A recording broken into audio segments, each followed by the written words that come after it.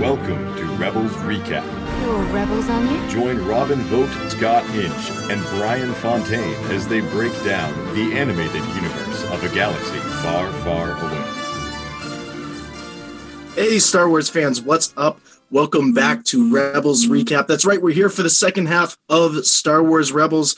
This week we are talking about, the name of the episode actually is Legacy of Mandalore, and I'm telling you guys, I brought plenty of towels with me today because there was just so much sweat dripping off of me. That's right, this is Legacy of Mandalore. This is Season 3, Episode 16, coming back in the second half. It was directed by Mel Zwire, which is a great director, somebody who's done this before. And of course, we have our panel here. How's everything going, guys? Our first three-man booth ever. This is going to be a fun little time we're going to have here. So welcome aboard, Scott, to Rebels Recap. Thank you for having me. And what a great episode we definitely had today. Yeah, so this one was interesting. I think the month that we had off since the last time we talked to everybody, we had Trials of the Darksaber, and I think, Robin, you and I talked about it on that episode. That might have been like one of my favorite episodes they've ever done. So for anything to kind of come close to that, this one was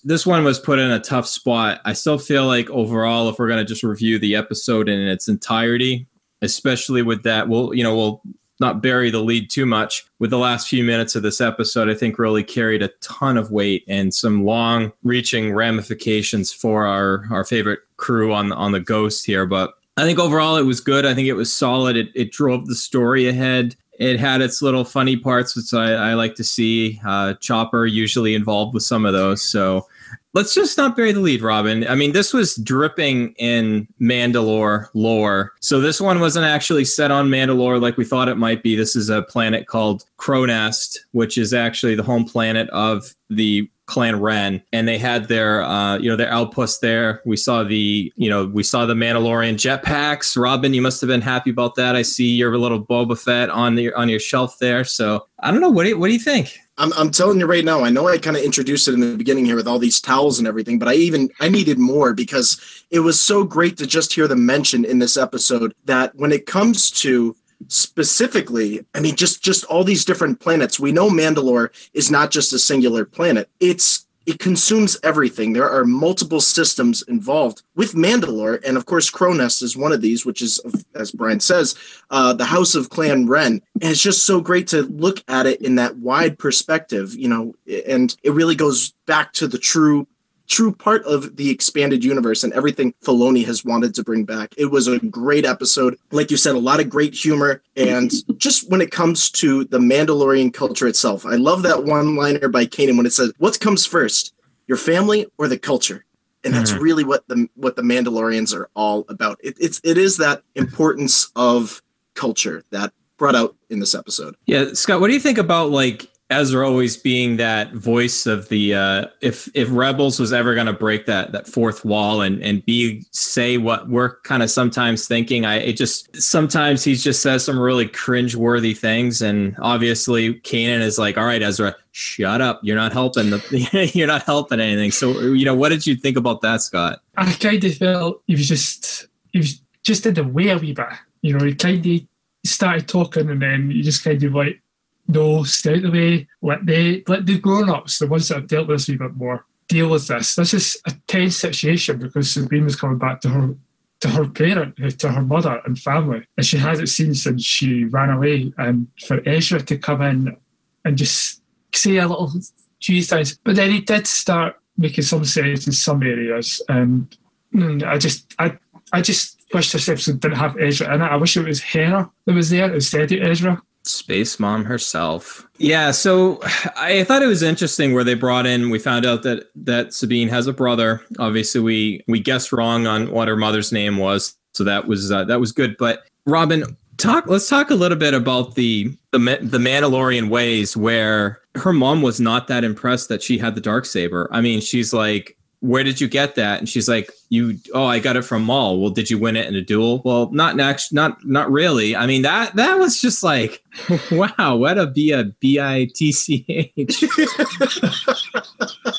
It's so true, Brian. I mean, I think a lot of Star Wars fans just looked at that. I know Scott and you probably obviously saw it the same way, that, Sabine is to really try to impress her mother. Like, listen, Mom, I took the Darksaber away from Maul. This is something that not very many people, if anybody, have been able to do, whether it's in canon content, whether it's in the animated series, whether it's Clone Wars or anything. And her mom just completely shoved it aside. I know Sabine's mother has a lot of backstory that we may not know about, some things that may have happened during this time in Rebels. But I mean, I feel so bad for Sabine in some ways, because it's kind of like, she goes and she tries to say, I've done something that most Mandalorians haven't been able to do, and you're just going to treat me like this? And even right there, I sounded like sassy Sabine. And it's really interesting to see of her here. I think the whole Gar Saxon thing, I think we kind of had a feeling that, he wasn't going to be long for the Star Wars canon universe. So I wasn't surprised. We had seen the second half trailer before we started getting some of these episodes here in January, where we saw some that shot of both Sabine and Gar Saxon, fighting with. We knew Sabine was eventually going to get a hold of Ezra's lightsaber, so we saw that shot of him throwing it to her. And I read an article, and I can't remember where it was, where I was just looking at some recaps, and it was interesting. And I don't know the answer to this or not, but they were trying to argue that this is the first non-Jedi lightsaber battle on both sides, or non-force wielding, and that was just interesting because you have Sabine, who's the Mandalorian, she has Ezra's lightsaber, and then obviously Gar Saxon is not a force wielder, and he has the Darksaber. And you really saw some of that training that Kanan gave to her, where she was holding her own, and obviously ultimately ended up besting him, and that was just a really great Sabine moment. You guys are speechless. I don't even know what to say. I mean, it's like we do on anything else we do, Brian. You just drop the mic. I mean, I don't even know what to say to that. It perfectly summed up everything. And Scott, I think when we are talking about Sabine herself, and we're talking about, I just noticed something when I went back to see it for the second time that I did not pick up on the first time, and I want to hear what you guys think about this too, is when Sabine is fighting Gar Saxon. And there seems to be some musical trend here when it comes to Star Wars Rebels. You do hear a little bit of the Force theme in there when she's battling him. And whether that's because she has a lightsaber and she's facing the Darksaber. However, when it comes to this particular scene, I think including the Force theme was a nice little touch in there just for the fans. And whether it means more, who knows? We'll see. I've taught you well, Robin. You have now become the master because I missed that. So I'm usually the first one to pick up on all the little original trilogy cues that Kevin Kiner, we talk about all the time. I think he's a great composer and honors John Williams in about every way possible. So that's great. I'll have to go back now and see if I can catch that on another viewing. So, that fight, and I think just interesting too, and maybe Scott, this is something that we can throw to you. And, this is kind of a little bit of a legend / new canon thing, but we actually heard the term the Emperor's Hand when referring to Gar Saxon, and I'm not much of I'm the newbie of Star Wars legend content on the network, but I'm pretty sure the last time we had an Emperor's Hand, wasn't that somebody by the name of Mara Jade? I don't know. Maybe does that leave the opening down the road where we may see her? I mean, not even totally related to this episode whatsoever, but the mention of the Emperor's Hand was interesting to me. Maybe in season 4 we might see that. I mean, The Mandalorian, it ended on a nice way that Dave Filoni said he's going to pick it up in a future episode. So season 4, we might see Mara Jade come in. With the Emperor, who knows? That's a tough one. I love the battle in this episode. I love the final battle between Sabine and, oh my God, I was so excited to see it. I was so excited to see it. It just took me back to Batman Begins, where they were on ice and you had Bruce and Picard fighting against each other, and I was hoping he would fall through the ice. I wanted to see that. I wanted to see him fall through the ice, but I never got that. I was like, oh, please fall through the ice, because you saw the ice cracking. You saw the ice cracking. I was like, oh, that's how he's going to... Nah. But I just loved how there was a nice tie back to Revenge of the Sith, where she had the two blades and she looked like she was ready to kill him. Did part of you feel like she was going to say, do it, like the Palpatine said in Revenge of the Sith? Yeah, it's funny you mentioned that, Scott, because I thought the same thing, where it was almost that shot of Anakin in front of Dooku. So they like to reuse some tropes and themes and stuff. So I thought that was good. But you can also use that as a jumping off point to say that both Sabine and Anakin are totally different character wise. Yeah.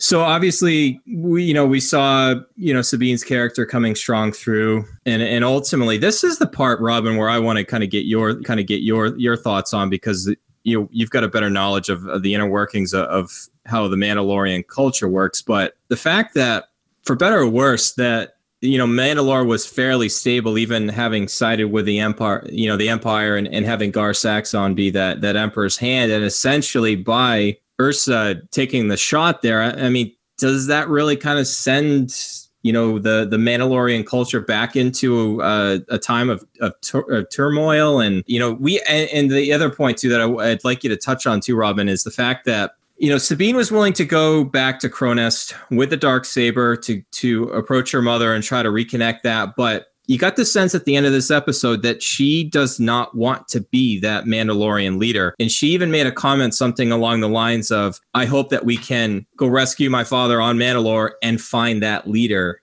Either whether she develops into that at some point, whether it's her mom. There's some rumors speculating that it might be Bo-Katan coming back at some point. I mean, that is just, that's just, it's crazy stuff that could be happening now just because of that, how that ended with that fight that Scott was just referencing.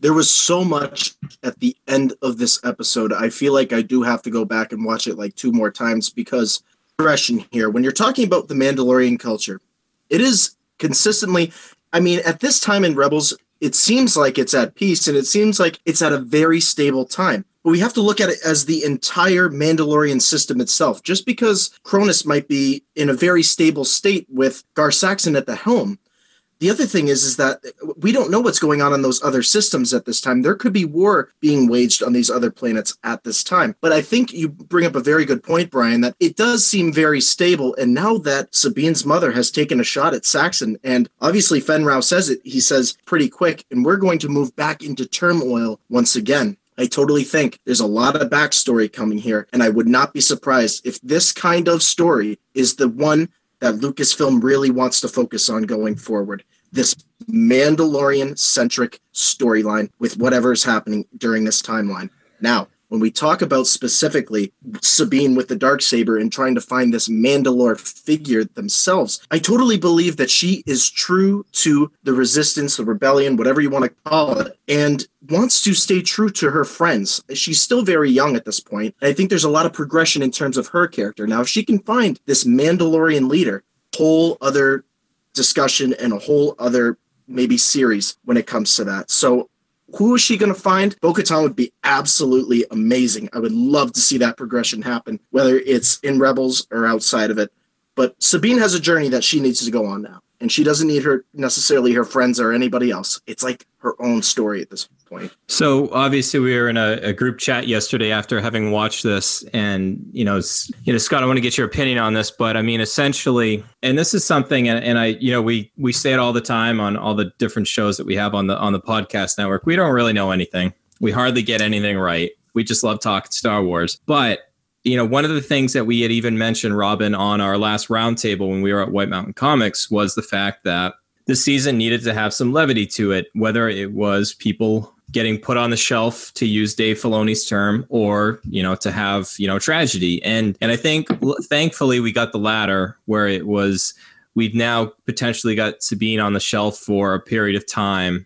I have a hunch on what may end up happening, and maybe we can talk about after we kind of tie the bow on this episode on where I think that might go. But you've said it right, Robin. I think they've given themselves another out where they can branch off. And as I'm working through the Clone Wars, and I just started season 5, I got that deadline of March 7th coming up here in the US where I got to finish that before it leaves Netflix. But you can get the sense that maybe Star Wars Rebels in season 4 will have concurrent stories on both sides where they can kind of jump around, where the Clone Wars was able to show different systems, and they had different Jedi sometimes that were involved with those, and it kind of brought a whole story together. So they might be able to to flesh out this Mandalorian storyline without necessarily having to. Sorry, I was trying to spare everybody my coughing. The good thing about editing this afterwards, after it's on YouTube Live, is I can cut that out like it never happened.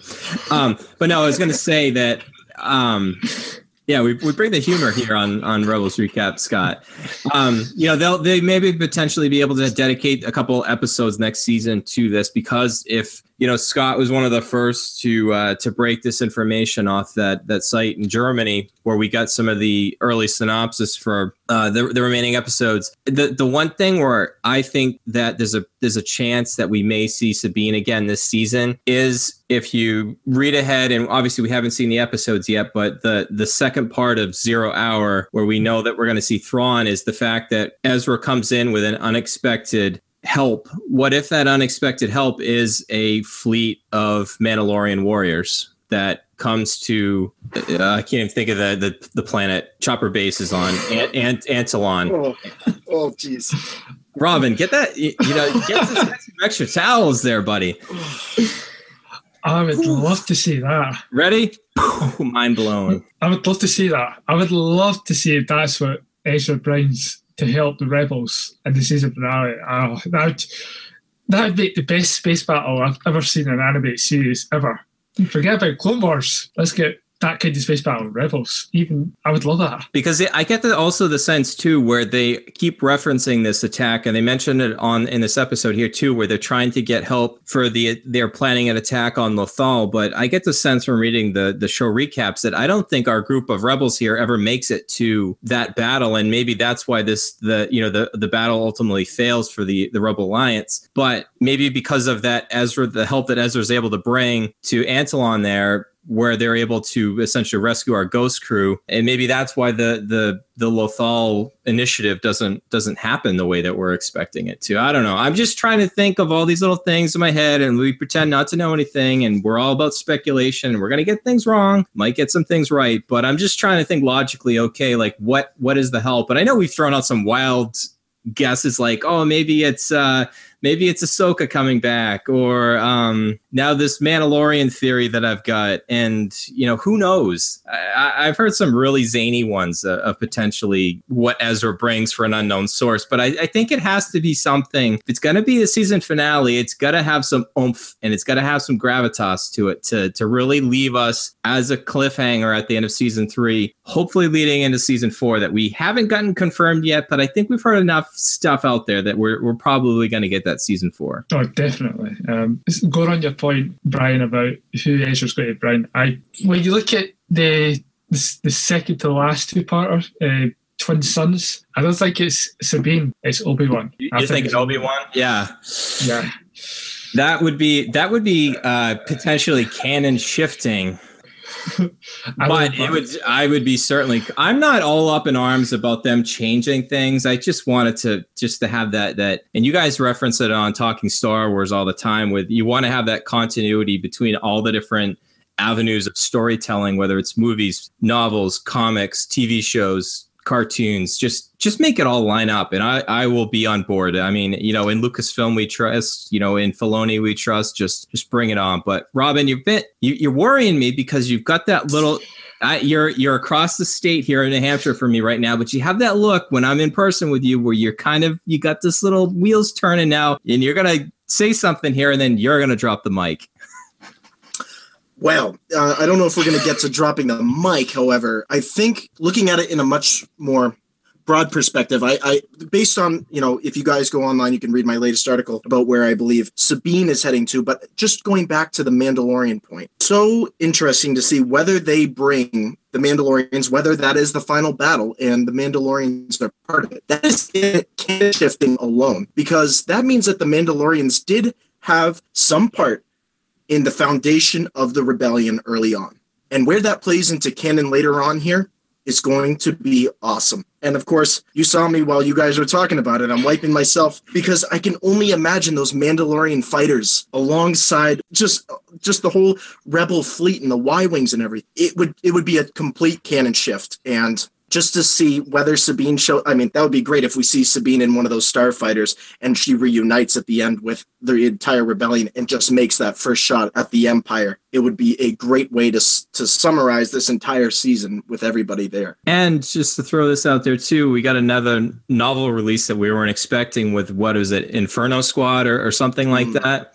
Yeah. Where there's going to be this, it's going to be a jumping off point from where Rogue One left us, but it's going to focus on an elite group of Imperial soldiers. What if they encounter some Mandalorians and they can just jump off of that, which then eventually, as we've kind of all speculated, could have a big impact on Episode 8 and The Last Jedi. Most important thing is, guys, it all connects. It all matters. There's no filler here. That's right. That is absolutely right. Everything binds together. It's the entire Star Wars community coming together to talk Star Wars and to talk, of course, Star Wars Rebels. All right. Just overall. Impromptu over a game of over-under. We'll use your 45%, Robin. And usually you're the one leading this off, but I'd kind of been throwing this around today, and I'd figured I'd ask both of you. Over under 45%, we see Sabine before the end of season 3 again. 46. Making me think. So you're saying over. 47 for some reason is also a popular number on the network. There's something about those 6s and 7s, whether it's in the 50 or 60s. It seems like we like to choose that. Don't go with 66. That's not a good number. No. I think we've played out Order 66 just enough in the Star Wars canon. No, I totally believe it's over. And dare I say, we're talking over 45%. I'm taking the overside. I'm going to say 92%. See, I was going to go with 85. I think just if I think about where if you read some of I want to say it was Amy Ratcliffe on the Nerdist actually had a 2-part interview with Dave Filoni, and you got the sense that he is one of the best storytellers out there right now. I mean, bar none. I mean, his track record is impeccable. The fact that he knew that he needed to put Sabine on the shelf for a little bit, just for this whole thing to have more impact, and as much as he didn't want to do that, I think it needed to happen. And that allows the other, the Ghost crew to develop and see how they can perform without her and her special skill set, and gives, maybe Ezra a chance to further step outside of Sabine's shadow, because they kind of overlap a little bit in terms of what they bring to the Ghost crew. So that'll be interesting. But I really do think that is I'm going to go with 85, but Robin, I think it's coming pretty strong with 92, that I think we see her in the second part of 0 Hour. Good stuff. All right. Scott, I want to ask you too, because I think I don't want to speak for you guys, but I think just that final moment, and it will allow us to kind of tie a bow on this episode, was the fact that when Ezra and Kanan kind of came to the realization that we all did, that she was going to have to stay on Cronus and be with her family and tried to figure out what their next move is. And the fact that, Sabine has really started to rekindle some of those severed family ties that now are starting to get some of that reconnectivity back. Just that it was just, it had all, using the term, it had all the feels, and that was just, it was tough. It was tough. I don't think it had the level of an impact of like when Ahsoka had to walk away from the Jedi Order, but we'll see. I mean, it may not have as much impact if we see her again in a couple episodes, but if we don't see her for a while, I think people are going to come back to this episode afterwards and realize that it had a little bit more impact than it did. I was pretty gutted she left, actually. I could understand the story why she had to stay behind. I mean, I don't like shows where the character's been out for 2, 3, 4 years, leaves out. I get very emotional. I would like her to show up at the end of the season, but I don't think she will. I think because David Filoni wants to leave her on the shelf for a while, and we did Mandalorian story in season 4 and bring her back then we come back, she comes back and we're like, yeah, she's back.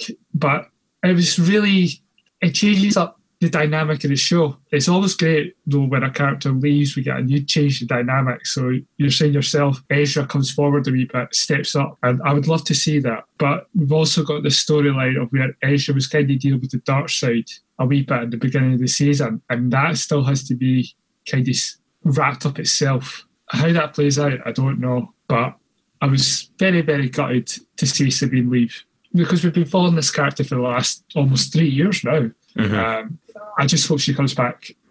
Not the end of the season, because you kind of want to have that kind of, oh, she's gone now, and then 4 or 5 weeks later, she's back. It's just like, no, let's give us a wee time, and then when she comes back as an impact in season 4. Robin? Yeah, I mean, it's interesting because I agree with Scott on so many points to Ezra's story that we still need to tell. And, I mean, I still think she'll come back for a little bit. I think that last bit, whether it's just for just one quick little piece, just to see her inside the Starfighter or whatever else, it doesn't have to be anything big. But Scott makes a great point. It is about Ezra's story, and I still think the Kane and Ezra told at the same time. And just the conclusion of this episode alone, I know I brought up Mel Zwire and what he's done with other properties. It felt just like Young Justice at times, like when a character left that series. It had that same kind of feel to it, and he is known for doing those kind of things. So it was kind of interesting to see that tie in there. And I'll be so fascinated, especially going into next week and everything. We're going down a very different direction here, and we're looking at a different story. Definitely not going to be any filler episodes, I think, from this point out. I don't see that happening anytime soon. Heck, I'm even looking forward to the story we're going to get of AP5 and Chopper again, which is not necessarily, I hate to say it's a rehash of what we get at the end of season 2, but that dynamic I really appreciate. So I think we're going to finish strong. And, you know, if you have not checked out Rebels Recon yet on the Star Wars YouTube channel or just anywhere across social media, I cannot wait for this episode. And quite literally, guys, we see through Callus's eyes, you know, with the clip. And I mean, I'm almost interested from a storytelling perspective if that's not the only time in that episode where we see that. So, I can't wait for that one. Getting excited, guys. I can't wait to see that episode. I cannot wait to see it. I'm looking forward to seeing how he's being Fulcrum in the Empire. And Thrawn. Yes. And seeing how Thrawn knows if he's actually Fulcrum. Because he kind of got a hint of it earlier in the season. But actually, just after Christmas, in one of those episodes, he knows that Callus is Fulcrum. But I'd love to see how he catches him out. Oh, I don't know, guys. It's a good time, but you know what? It's our favorite time of every show. That's right. It is time for plug time. So we got a lot of cool, Ron. We got a lot of cool stuff coming up for, you know, people listening to us on the podcast network on iTunes, SoundCloud, and that other thing that we're on that I haven't checked out yet, but probably should figure out what that is. But we have White Mountain Comic Con coming up at the end of February here, the 25th and 26th in Plymouth, New Hampshire. We're really looking forward to that with the panels and stuff. But you know what? We're back. Rebels Recap is back. We're going to start having weekly episodes. I'm so happy to have getting Scott's input on this from across the pond. And technology, 2 of us are in one state, the other was 5 hours ahead, but we made this thing happen. So it's a lot of fun. Can't wait. Yeah, I mean, it's awesome having Scott on the crew. It really is. Appreciate having you guys let me join you, and it's fun. It's really fun to actually talk to the guys, talk to other people and other friends who enjoy Star Wars. Absolutely, that's what it's about. It's about the Star Wars community. It's about bringing us together and talking about it. That's what the Brick City Blockade Podcast Network is all about. It's about getting all of us together, talking about this universe, so you guys can head on over, check everything out we're doing here at the Podcast Network. White Mountain Comic Con coming up. Make sure to check out all of our sponsors: O'Neill Cinemas, Krypton Comics, all those great outlets for Star Wars stuff. Star Wars, whatever you want, it's out there for you. So, as we always say here, thank you guys for tuning into Star Wars Rebels Recap. Scott, where can the good people find you on social media? You can find me on Facebook at Scott Inch and on Twitter, because you guys have been purchasing me to get this done, at Scott Inch85. And later tomorrow, I will be doing an interview with Unmistakably Star Wars. So I'll be doing an interview with them and catching myself and Robin talking Star Wars hopefully this week. I'm off on holiday, so hopefully we get some brand new news, because last week I was desperate for some kind of news. There was nothing at all last week. So I was like sweating. Yeah, where's all this news? And for us collectors out there, we just got New York Toy Fair, so we had a ton of information that my head's exploding on. So, you know, good stuff there. So you can find me on Twitter at Jedi Scavenger SW, Jedi Scavenger SW on Instagram. You know, we've got the Facebook page and everything with our friend Chris Letty, and just a lot of good stuff coming up. So hit it home, Robin. You can follow me, Robin Vogt, Robin the Brick City Blockade Podcast. We have our latest episode out, episode 14. We got Christopher Letty's Collector segment, giving us us some keen insight on how to display your figures and everything. I know, as he says in the episode, I've fallen into the issue of collector's dominoes. I'm sure Brian knows what that's all about. Yeah, and back here.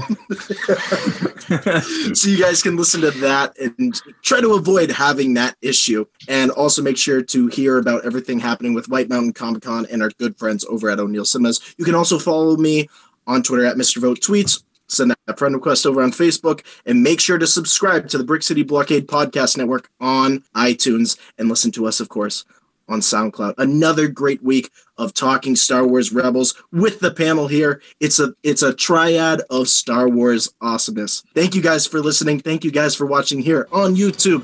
May the Force be with you. Always.